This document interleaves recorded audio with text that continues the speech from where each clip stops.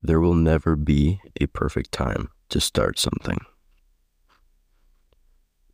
I'm about to share an example with you guys, and if it doesn't relate in any way to you, I want you to click off the podcast and find another episode.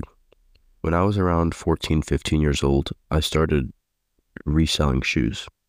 And by started, I mean I started looking at it and I started telling people it's something I'm interested in and I want to do it.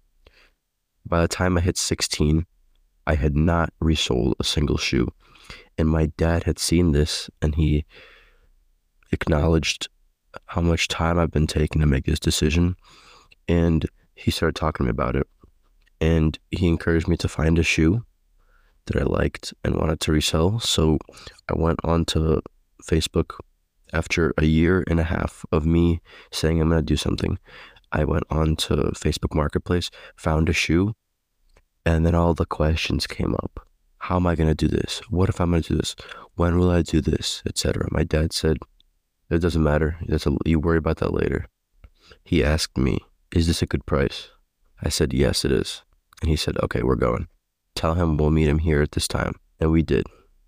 When I got the shoe to resell for the first time, I was so motivated and so happy that I had leaped over this 1.5 year hurdle that took me to start, that I started doing everything.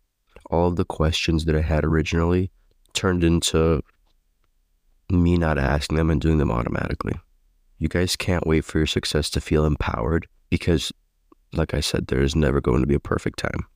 Even Alex Hormozi has a quote where he says, oftentimes people think and wait for the perfect time. However, now is the perfect time.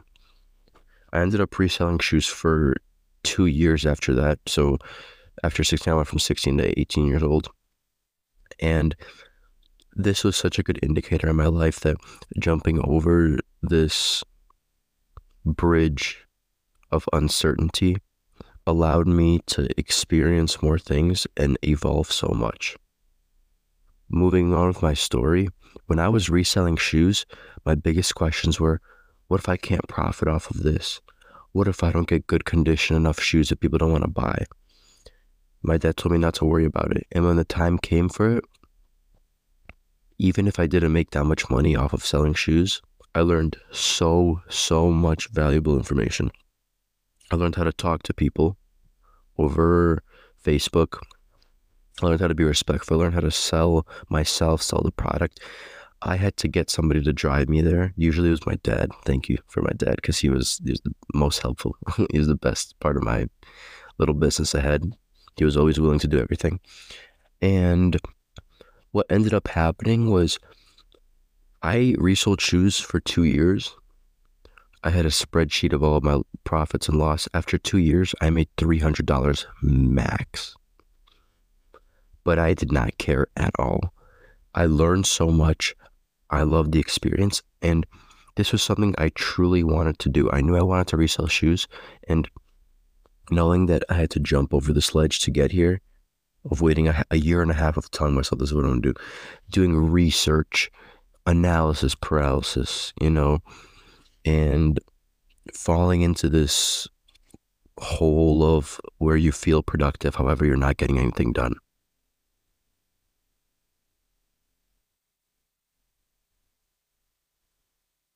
The biggest takeaway from my story is, first of all, if I had started earlier, it would have made it so much easier for me to get more information and understand more because I would have had so much more time where I would have been in this field.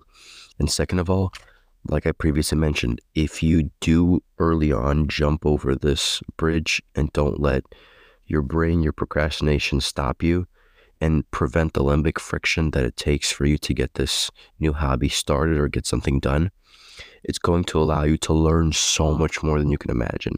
Because in the biggest things in life that we don't want to do, you learn the biggest lessons and get the biggest takeaways because there's a reason that you don't want to do something, right?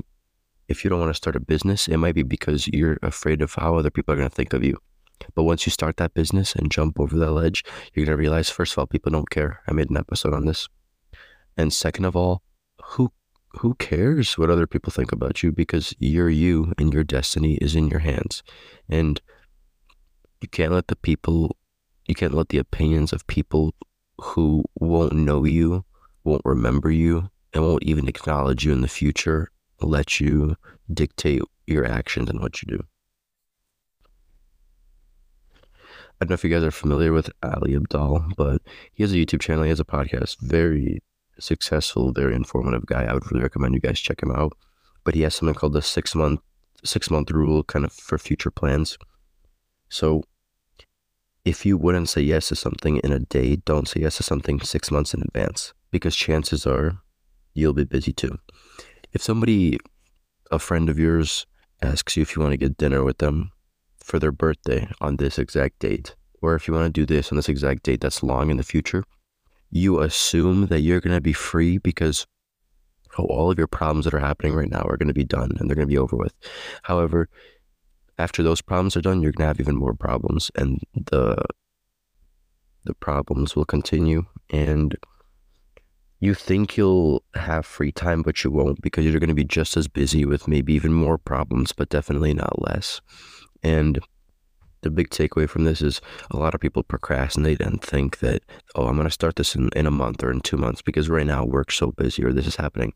First of all, I want to say it's going to be still just as busy in a month. But second of all, if you're able to do this when it's busy, imagine how well you're going to do when it's not busy, which again isn't going to happen very often because you can't wait for the perfect time to start. You just can't. There is no perfect time. The perfect time is now, like I mentioned earlier. But you need to understand that sometimes you'll have easier days, sometimes you'll have hard days. But imagine you start on a hard day.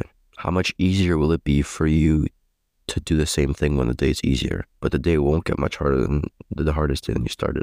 And there's a good quote that's pretty cheesy, oversaturated. It's one day or day one. And I mean, it makes sense. Are you going to let your dream be something that's in the future? It's, yeah, one day I'm going to do it. Or is today going to be the first day you do it? And every day you're going to get better. And I want to add, in my experience, if you do something and start something, pretend it's day one, then tomorrow, day two, is going to be even easier, and you're going to get this little ball rolling.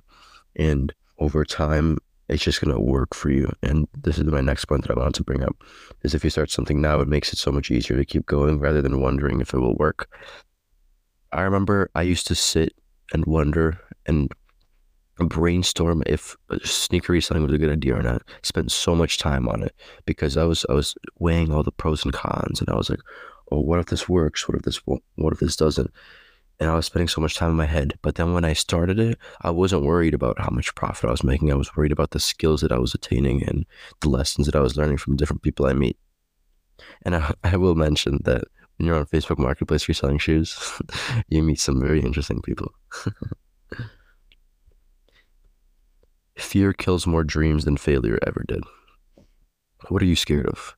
If this quote resonates with you, you guys really need to take some time. Click off this podcast right now, genuinely. And in the 2 or 3 minutes left that we have in this podcast, I want you to spend 2 minutes brainstorming why you don't want to start this thing. Why are you fearful? What this? What that?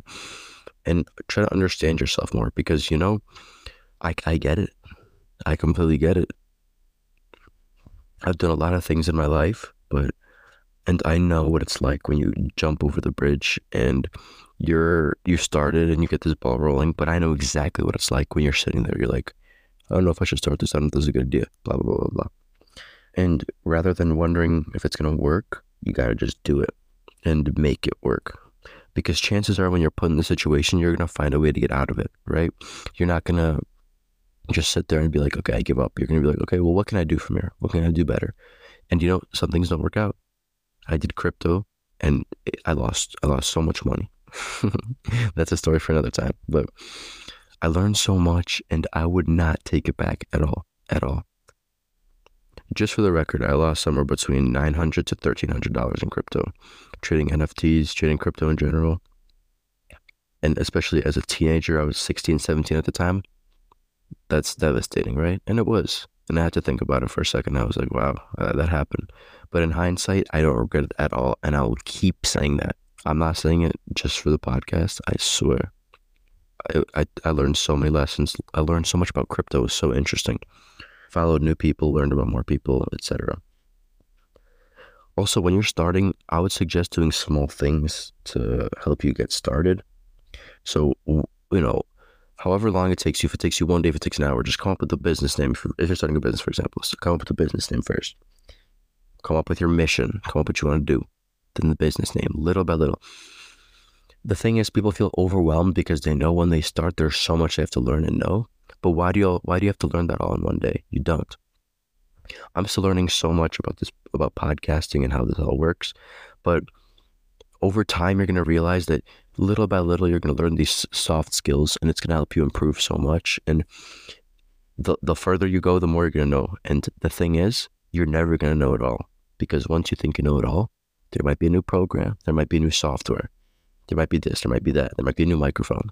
I'm talking about podcasts. So you're never going to fully know. Even Elon Musk doesn't know everything. And lastly, I just want to say that what you're starting and what you're doing, if it's a hobby or something that you want to try, should be something that's fun and you enjoy doing. And the more fun and interesting you find something, the less limbic friction there is, and that there should be to take you to want to do it and do it overall. You have to enjoy it. I understand if you're doing a work project and you're procrastinating it, you don't want to do it, but you have to do it. But the difference here is you don't know that you have to do it, and you feel like you don't want to do it, and you don't have to do it. This thing that you want to do, if you want to start a business, nobody's forcing you to start a business like they are when you're working.